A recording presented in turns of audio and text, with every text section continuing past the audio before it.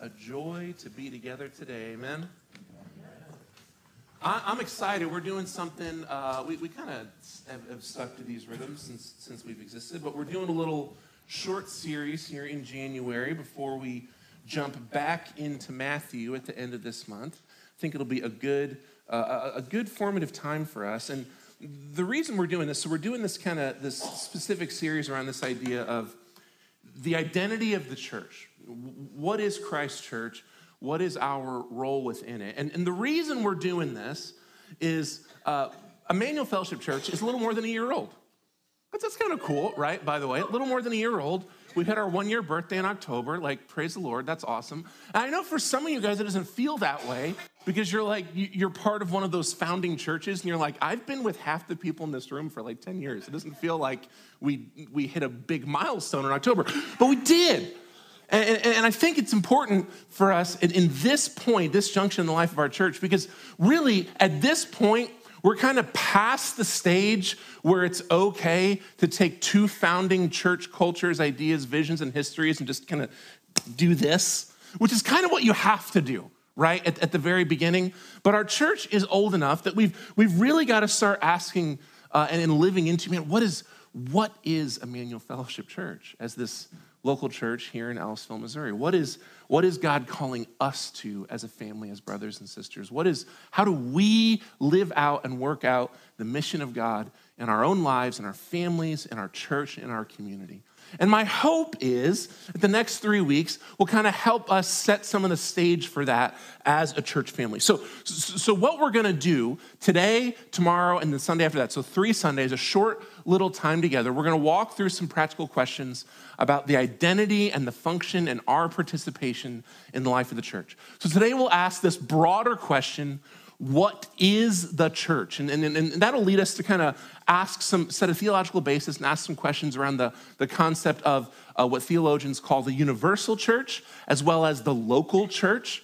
And then next week, we'll move into this idea about what is the role, the purpose of the church? What does the church do in the world, both the universal church and local expressions? We'll ask this question about individual participation. What does it look like for us as individual followers of Christ to give ourselves fully to the work of God in the context of a local church? And by the way, we have a good practice field for that because Emmanuel Fellowship is a local church. You're part of one. And so we'll bring some of that to bear in terms of what can that look like for you, for me, for us as a family in our church life.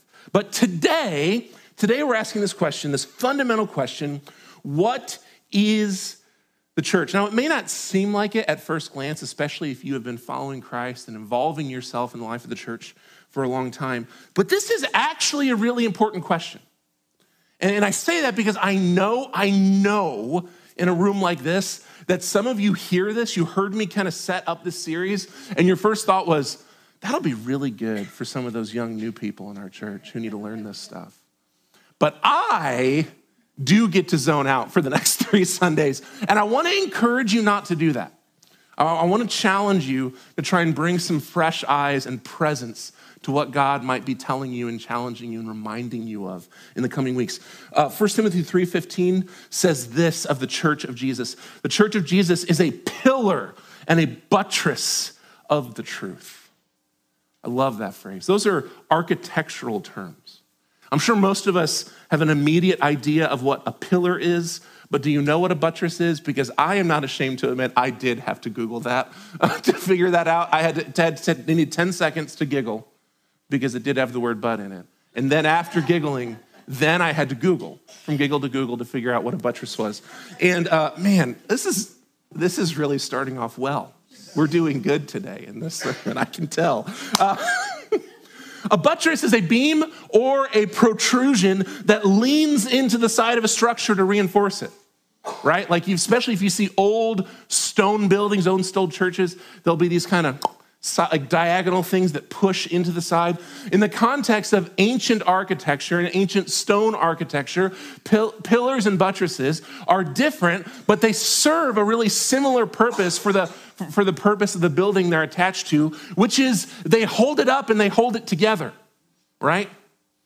So the church of Jesus According to Paul, speaking to Timothy, a pillar and buttress of the truth, holds up together the truth of God in a world that is in desperate need of the truth of God.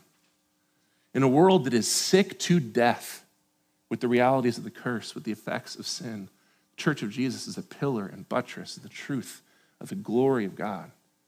It's an important question. Guys, the Church of Jesus is the plan A of God for salvation in this world. And plans B through Z don't exist. This is how God works and moves in the world within which we live. It's an important question. Church of Jesus holds up the truth of the gospel. So, understanding the identity of the church, and by the way, understanding your place as a follower of Jesus within that identity, actually very important. Even if you've been following Christ for decades, it's very important to come back to this idea, to be grounded in the truth of who God has made you as his church. We're going to be looking at 1 Peter 2 to address that question today. If you want to go ahead and turn in your Bibles there, by the way, if you don't have a Bible with you this morning, we have house Bibles under some of the chairs. You can look around and grab one. We would love for you to do that. By the way, if you're here and you don't own a physical copy of God's Word, I'd invite you to snag one of those and just take them home. We really believe in the importance of access to God's Word here at Emmanuel. And even a step further, you can just talk to one of the pastors and we will get you one nicer than the ones under the chairs if you don't have a Bible. 1 Peter 2, to give you a preview of where we're headed today, many theologians would tell me that my entire premise for today is invalid because the question is invalid. Biblically speaking, you shouldn't really ask what is the church, but rather the question, who is the church?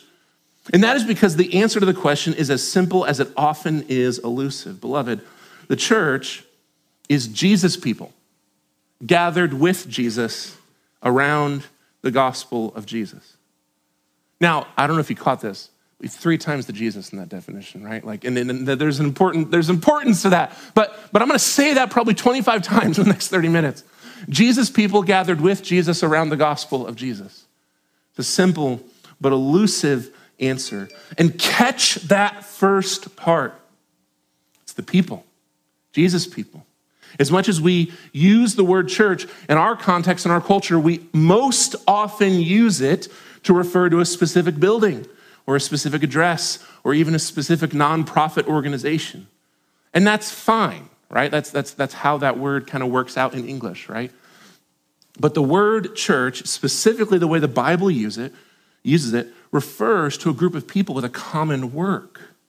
Now, you may still be asking yourself a little bit, right? Like, why is it important to clarify this question? Some of this stuff seems basic. It seems obvious, especially if you've been following Jesus for a long time. You've been dedicated to the life of local churches for a long time. I'm telling you guys, and this is where we're going to land with this today. If you are in Christ, if you're a recipient of his gospel work, then church is who you are. It's an integral part of your identity. In Christ, you are the church. It's you, the people, Jesus' people. It's tremendously important work that we share with Christ in. There's beautiful, amazing freedom to be found in the life and family of Christ. You need to be grounded in exactly what the church is so that you can live the life and the freedom that God himself has bought for you with the brothers and sisters he has brought you to. It's an important question. So, 1 Peter. Let me give a little bit of context, and we'll read this text. It's probably a little bit familiar to many of us. So 1 Peter is an epistle written by the Apostle Peter.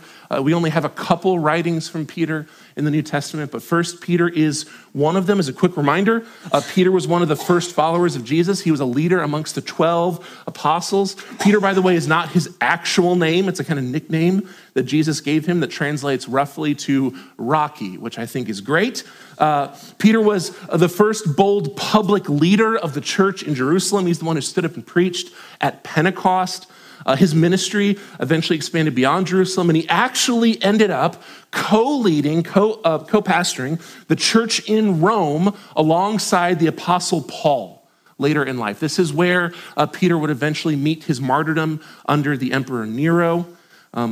It is from Rome later in life that Peter wrote these two short epistles, 1st and 2nd Peter. And essentially what was going on is the churches across what they called in that day Asia Minor, what we call Turkey, the churches across Turkey where Paul had helped plant amongst his first and second missionary journeys, they were experiencing a lot of persecution and suffering. There was a lot of brutality amongst local Christian congregations at that point.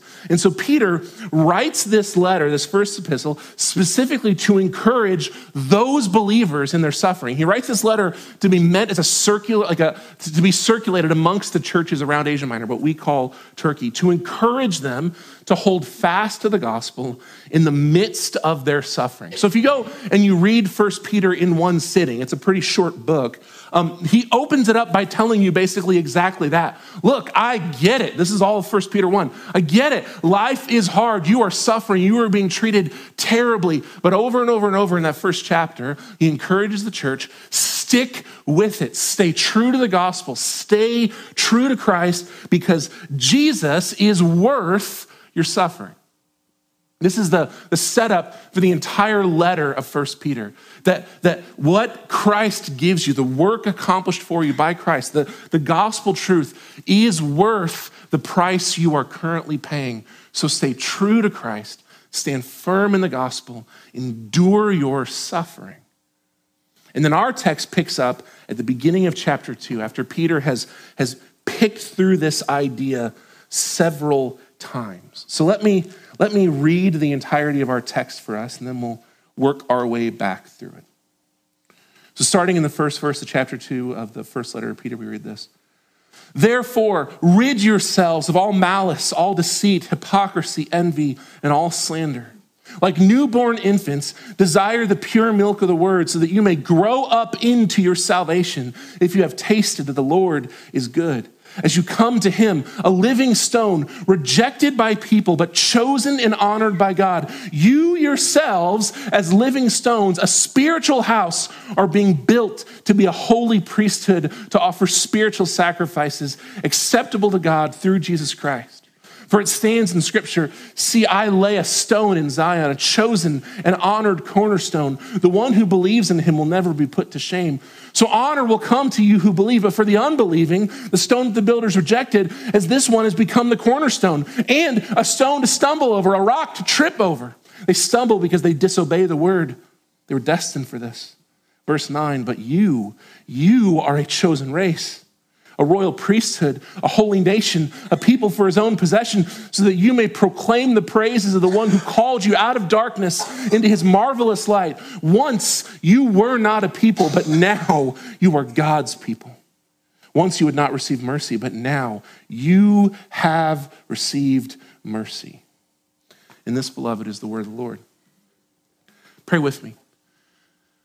God, we ask really humbly, Lord, that you would just speak to us through this text.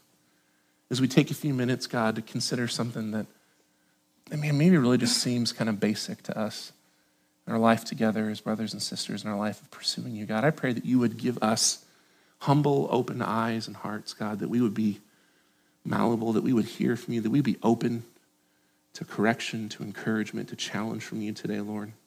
I pray that each and every one of us, God, as we sit in this space, as we process this, and as we leave today, that we would hear from you what our hearts need, that we would be challenged again afresh to take the next steps of faith and obedience to you, Lord. God, we love you. We trust you for this work, so we pray boldly in your name, Jesus. Amen. So, let me reread that first section to kind of get us moving through this. Therefore, rid yourselves of all malice, all deceit, all hypocrisy, envy, all slander. Like newborn infants, desire the pure milk of the word so that by it you may grow up into your salvation, if you have tasted that the Lord is good. Therefore, rid yourselves. This is why we had to put the context around it, right? Because this is a transitional statement. My pastor growing up had this cheesy thing he said that I think is actually really important. He said, when you're reading the Bible, you see a therefore, you have to stop and back up and see what it's there because it's this transitional statement, right? Like he's building off of what he's been saying in this first section of, I get it, life is hard, you're being persecuted, you're suffering. There's so much, like such a high price these churches are paying to follow Christ. But Peter is saying, it is worth it. It's worth it. Stay true to Christ. Stay true to the gospel. You will not regret it. Therefore, since Christ is worth it, since the gospel is this good, because it's worth it, then you should grow in holiness. You should kill the sin in your life. And you should love the word of God. And I love the way this image he uses immediately, right? He says, like newborn infants longing for milk, you should love the word of God. I don't know how many of you in recent history have raised a newborn infant. I'm just gonna tell you guys, their whole thing is milk. Like that's their thing. Like they're really into it. It's pretty much how they let the world know who they are, is I'm into milk and I sleep and poop, and that's pretty much it, right? Like, so he's saying that kind of dedication, like this passion for the word of God. And there's a beautiful thing about it, so that you can grow into your salvation. Not saying that, right, like if you don't know the word of God, you're not fully saved. That's not what he's saying. But he's using this metaphor. Babies love milk. God designed them that way because that's how they grow. That's how they get strong. That's their nutrition. Moves them from being infants to being adults that can, walk and hold their own heads up and important things like that. He's saying the word of God does that for you. It strengthens you. It grows you.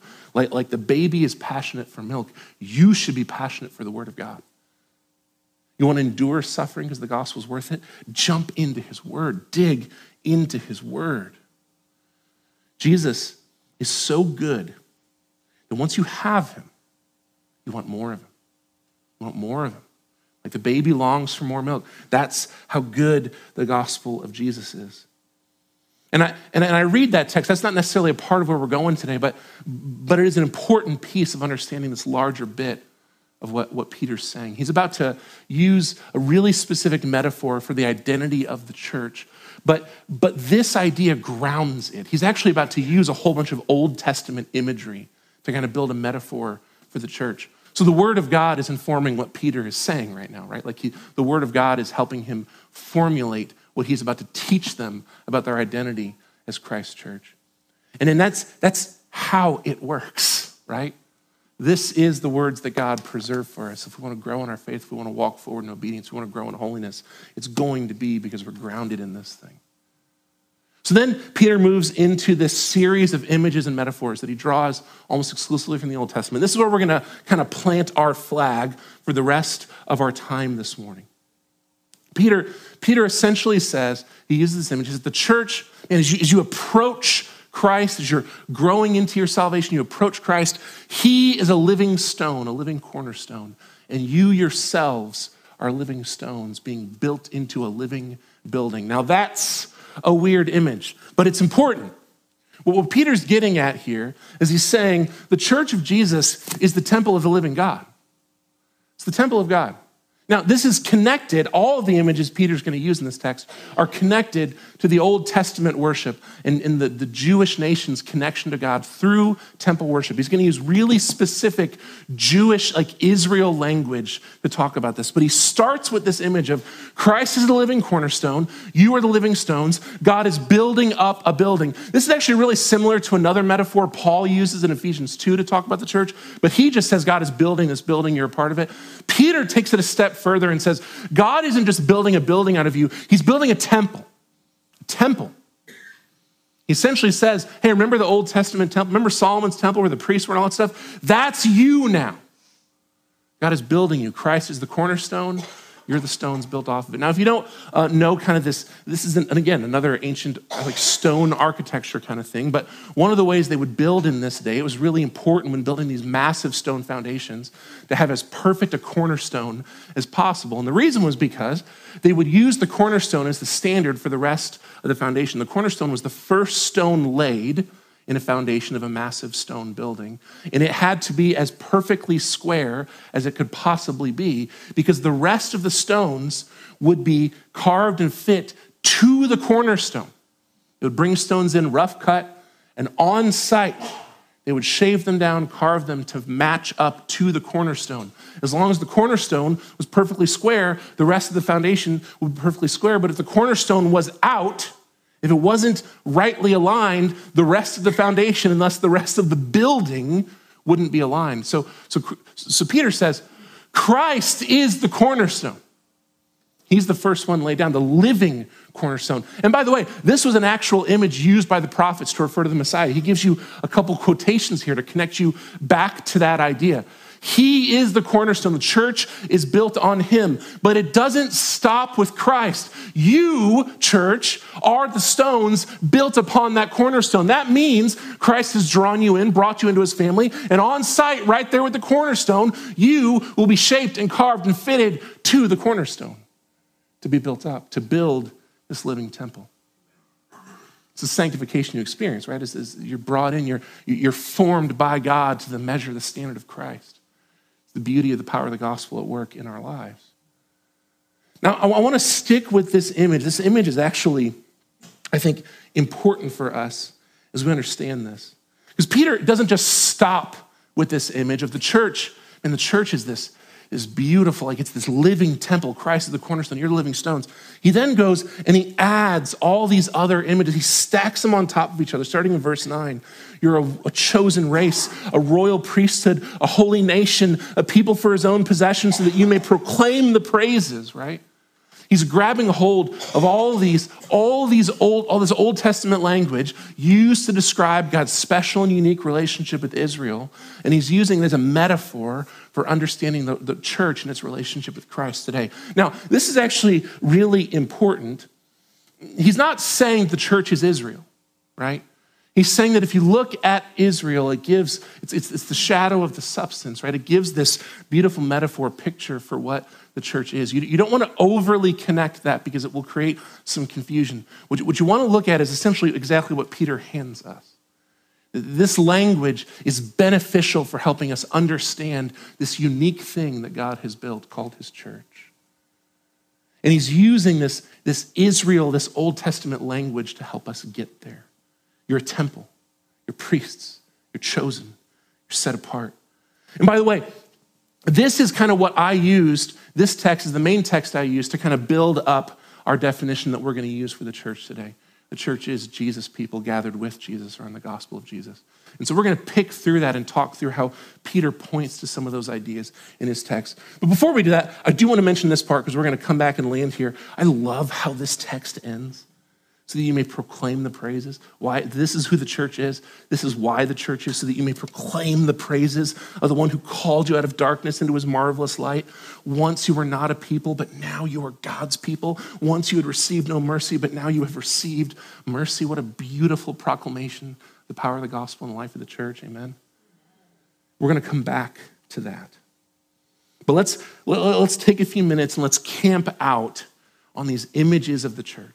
Christ is the cornerstone, a living cornerstone. You are living stones built up into the temple. You're the royal priesthood, the chosen race, all these images. Let's camp on these and see how they help us clarify and understand this definition of the church I've handed us. The church of Jesus is simply this: Jesus' people gathered with Jesus around the gospel of Jesus. Let's start with people. Jesus' people. The church is a people, not a place or location. This is a small but important point that I've already mentioned, but just to hit it again, we use the word church to talk about a physical building like the one that we're in, Emmanuel Fellowship Church, right? Like that's a useful way we use the term. But the reality is, this may be a building where the church gathers, right? But this building is not a church. You, beloved, are the church here at Emmanuel Fellowship. Right here and right now. All people in all places and in all times who call upon the name of the Lord for salvation are his church. Let's say that phrase again. All people in all places and in all times who call upon the name of the Lord for salvation are his church. This is what theologians call the universal church. If you are in Christ, you are a member of the universal church. And that leads us to another important point about the peopleness of Christ's church. It isn't just people. I use the phrase Jesus people. It's called people. Peter even uses this called Israel language. We're the chosen race, a holy nation. This means that not just anyone who wants to, and not just anyone who shows up on a Sunday is a part of the church. The church is made up of Jesus people. That is, people who have submitted their lives to Jesus as their Lord and their Savior. Now, guys, this is somewhat distasteful in our current cultural climate, but it's important to state this. The Church of Jesus is exclusive. You're part of an exclusive club. No, that's not what I mean. But it is exclusive. It's inclusive in that anyone who wants to submit to Jesus for salvation is joyfully invited to, right? Like we would hope that any and all, as many as possible, would come to Christ for salvation, but it's exclusive in the truth that by biblical definition, there are folk who are in and there are folk who are out. If you reject Jesus Christ as the perfect God-man who died and rose to forgive your sins, then you are not a Christian. You're not a part of his church. Some folk, by the way, may even claim to be a part of the church, but if they don't hold to the true gospel of Jesus as revealed in his word, they aren't. They aren't. It's heavy. It's something our in a lot of ways beautifully inclusive culture finds distasteful. But the scripture warns about that. There are people who will claim to follow Christ, but their lives, their doctrine, their practice do not bear that out. In fact, some of the harshest warnings the New Testament gives to the church, to us, is to be careful, to look out for false teachers, for wolves in sheep's clothing, those who claim the name of Christ, but whose doctrine and lives do not submit to his truth. It's a big deal.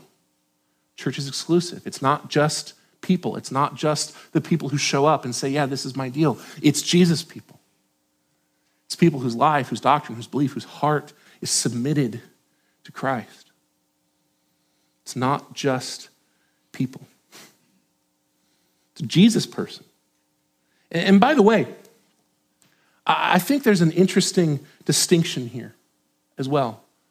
It's not just the Jesus person, it's Jesus people. It's a plural. The actual word that we say church in English, the Greek word we're translating, literally means gathering, right? The church of Jesus is the gathered people of Jesus. It's a small distinction, but it's important. The entire concept of Jesus' church necessitates God's people being gathered together. I will often hear folk disparage the gathering of the church under the pretense of things like, well, I can commune with God just as well in nature by myself on a hike as I can with the gathered church. I can pray just as deeply and intimately as God by myself as I can somewhere else. In fact, I'm better at it when I'm somewhere quiet and beautiful and there's not children running around. Of course, you can connect with God on your own. Of course you can. It's a beautiful and wonderful thing. Because of Jesus, you do not need an intermediary. Christ has flung open the door and torn the curtain and said, because of me and my atoning work, you can commune directly with your Creator. That's amazing. You can come directly to the Lord with your real heart. But you need to hear this. If you're doing that by yourself, you're not at church. Now, I know some of us, by the way, have health concerns, have stuff going on. We're stuck at home. That's why we live stream. If that's you, we love you. We miss you. Don't hear me being mean to you because you're stuck at home. I get it. It's why we do this and it's why we seek to stay connected. But beloved, don't be fooled. Don't be tricked by the enemy into running off by yourself and isolating in your faith. Church of Jesus is the gathered people of Jesus. You need your brothers and sisters. You need each other. Go watch a nature documentary. Which are the zebras and gazelles that get eaten? It's the ones that run off on their own. It's the ones who hang out on the fringe. You need your brothers and sisters. We help each other. We protect each other. We draw each other back to the truth of the gospel. The identity and experience of the church of Jesus is a communal one. It's a gathered people. Which brings me to the second aspect of this definition. Jesus' people gathered with Jesus. The church isn't just the people. The presence of the Spirit of God is necessary for it to be church. Christ himself is the head of the church. That means that if Jesus isn't there, you might be standing in the same room as other Christians, but you're not experiencing church, right? Peter again uses this very specific Israel language describing the church. We're a people for his own possession. The church belongs to Jesus. He's with them. They're connected to him. The whole image is that we're a temple made of living stones. What did you do with the temple, right? The temple is the place where the Spirit of God dwelled. If God's not there, it's not a temple. It's just a bunch of rocks. Now, you may be thinking in this moment of Jesus' own words in Matthew 18, right? Where the two or more are gathered in my name, I am there. And that's comforting. That's beautiful. That's true. Those are the words of Christ to you, right? You don't need a special building or a special ceremony for the church of Jesus to convene. Just Jesus, people, and Jesus, right? That's wonderful. But there's also a flip side to that, which is a warning. It means we need to be aware of behaviors, beliefs, heart postures that disinvite Jesus from the party. Where Jesus' people are gathered in his name. That part's important. He's sovereign. He's omnipresent. He's over all things, but he's also a gentleman. He's not going to preside over something unholy, over something from which he's not invited. Beloved, there are surefire ways to disinvite the Spirit of God from your gathering. The Spirit of God will not abide unholiness, even if his children are gathered around it. Heresy, idolatry, unrepentant sin, unforgiveness, gossip, purposeful division. You need to hear this, beloved.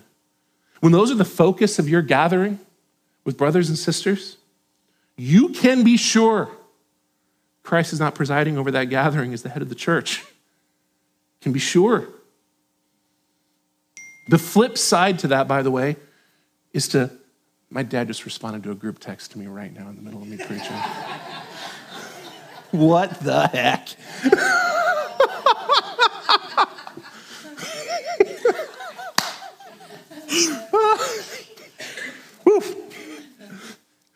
The flip side to this warning is the invitation that we get to consider.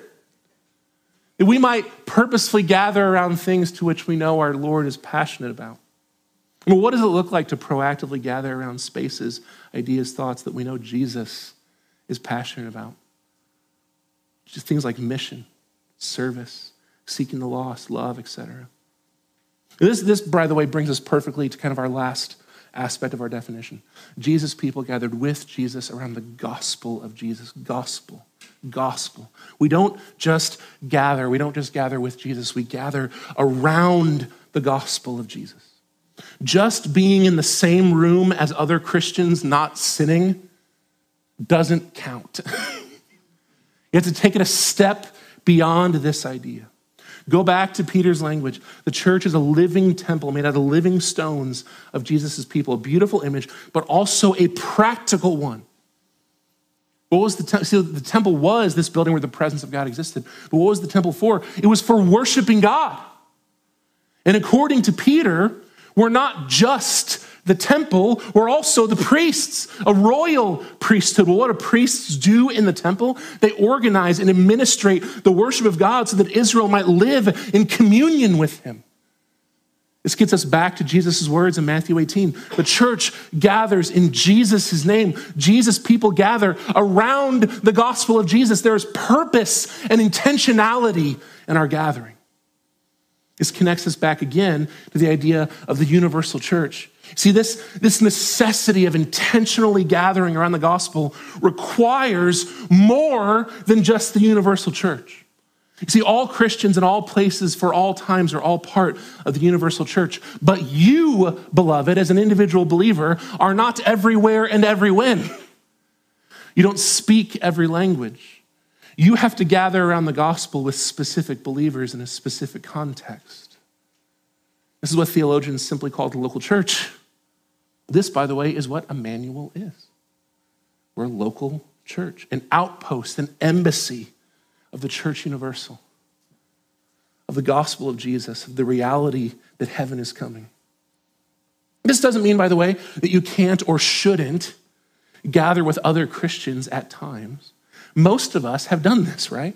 It doesn't matter, be it vacation, a family occasion, a mission trip. It happens every so often that we get to gather with other groups of believers. And generally speaking, this is encouraging in all sorts of ways, right? If you've been on a mission trip and got to worship with a church that sings and preaches in another language, if you've been visiting family or going to a wedding or something, and you get to be amongst other brothers and sisters and gather with them and experience other contexts, generally speaking, it's beautiful, it's encouraging, it's a wonderful experience, but it is to be the exception rather than the rule. Generally, your identity as part of the Church of Jesus will and should be experienced through your commitment to a local church. You will find, beloved, if you give yourself over to this work, that gathering around the gospel often simply takes a lot longer than you think it does. It can take months, it can take years, it can take decades of deep and honest and committed relationship to really challenge and stir up the depths of your and your brothers and sisters' hearts to the real riches of the mercies of God. Right? Like we've been there before. You know the first time you hang out with a small group or a church gathering or whatever, and like they're already in the pocket. They're confessing, they're walking in real transparency, and you step in that circle and someone's just like, yeah, I engaged my heart idol this week and it looked like this, and I prayed, and you're like, holy cow, that person is spilling their guts right now. I do not know them. This is very weird, right? It takes a minute to get to that space of safety, love, of bravery. We're willing to reveal the depths of our heart, the depths of our sin, to put our junk out there, and to grow in boldness enough to actually speak the power of the gospel over those things to other people in the room. Sometimes someone like gets that moment of courage and they spill their guts and you go, I'm not saying anything right now. You just go, thanks for sharing. That's a lot. I'll pray for you. That's a perfect response, by the way. Nothing wrong with that. But, man, as you grow in intimacy, as you continue to share, as you share life together, as you grow in holiness, as you continue to long for the word of God like a newborn longs for milk, and that person spills their guts, you will find yourself growing to a place where you go, thank you so much for sharing that. Let me remind you of the gospel. Let me not just remind you of the gospel. Let me remind you of the gospel contextualized to the exact thing you just said. Let me share some of my own heart in ways I've struggled with the same kind of idolatry. Guys, that takes a long, stinking time. And if you've experienced that before, you know that. It takes time to grow in that kind of maturity, that kind of safety. That's why we need the local church. We need commitment to the local church. This is why we commit to join local congregations. It's why local churches, ours included, gather regularly. It takes time to do what the New Testament, like what theologians call the one another's of the New Testament, the ways we love and serve and sanctify each other. Now, beyond this, it's important to note, we don't kind of formalize this idea of the gathering of the local church the way many high church traditions do. If you grew up or came from a high church tradition, think like Roman Catholic or Orthodox or Episcopalian or things like that, even a lot of our Presbyterian brothers and sisters, they put a lot more specificity, a lot more definition around what does and doesn't constitute a gathering of the church.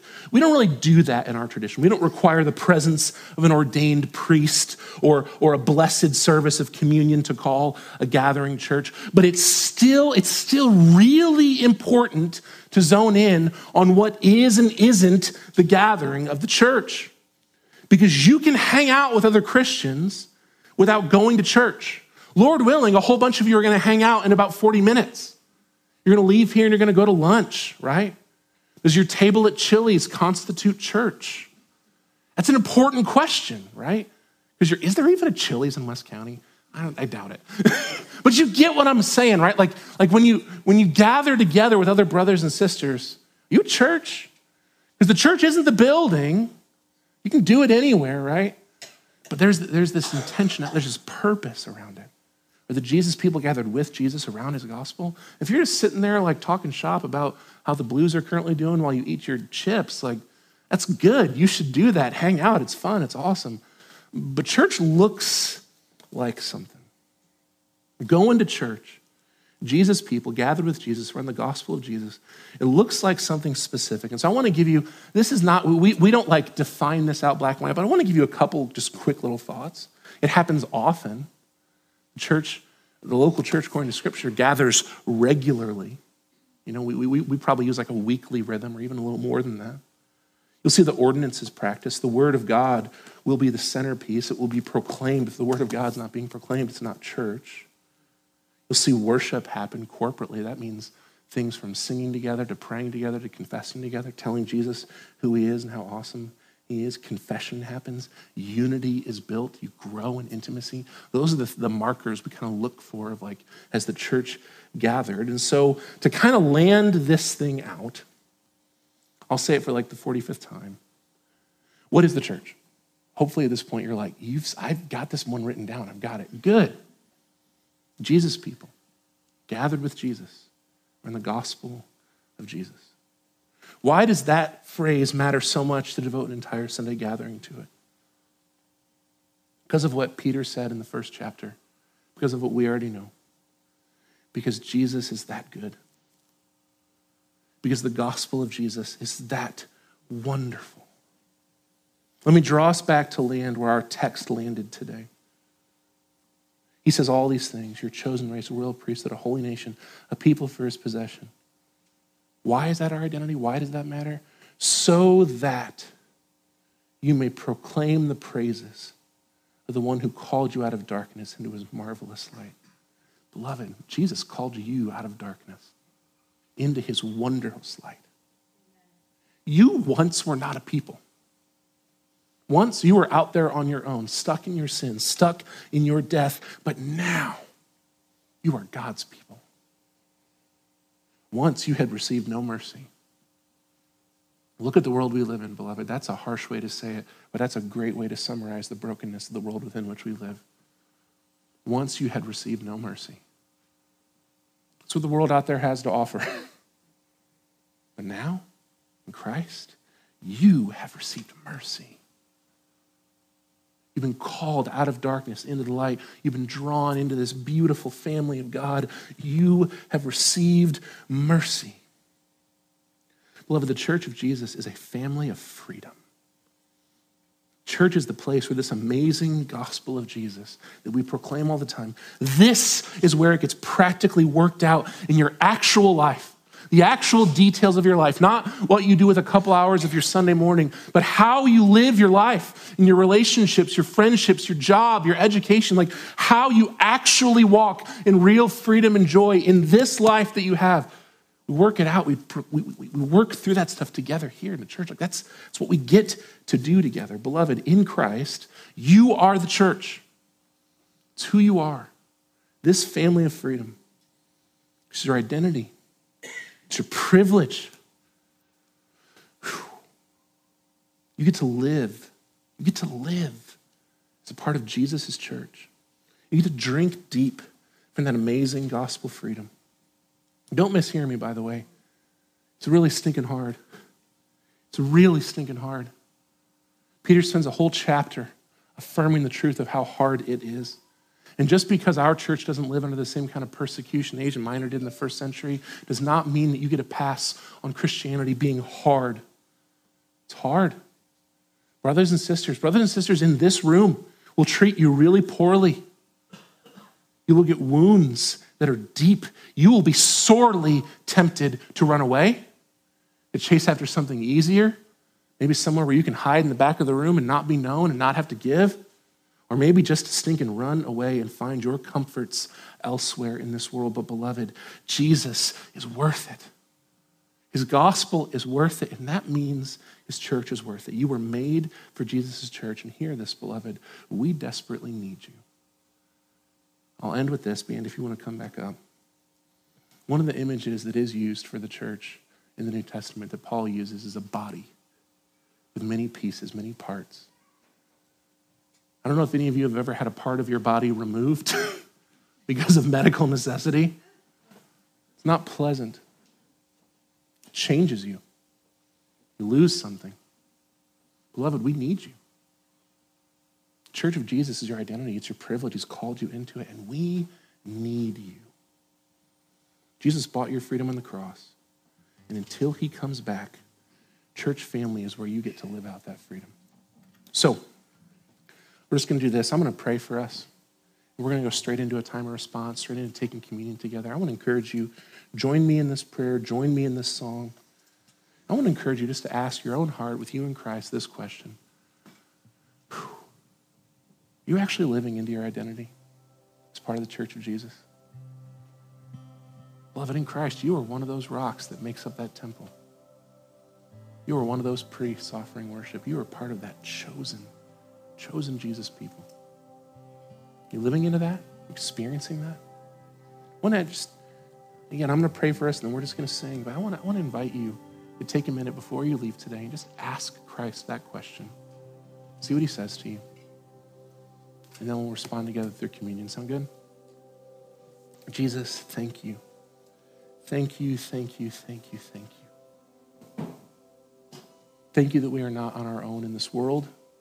We are not on our own in this journey of faith, but you have bought for us not just a salvation, but a new family.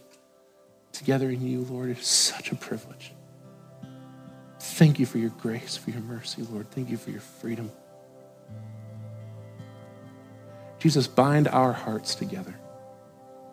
Draw us together as brothers and sisters. In the whole of your church, Church Universal, everywhere and every when, everyone who calls upon you, Lord, draw and bind our hearts together. And God, for each and every one of us, bind our hearts to a local context. Push us to go all in with brothers and sisters that we might dredge the depths of your mercies together. We want to be all in for your kingdom, Lord. Help us to do it. We love you, Jesus. We pray these things in your name.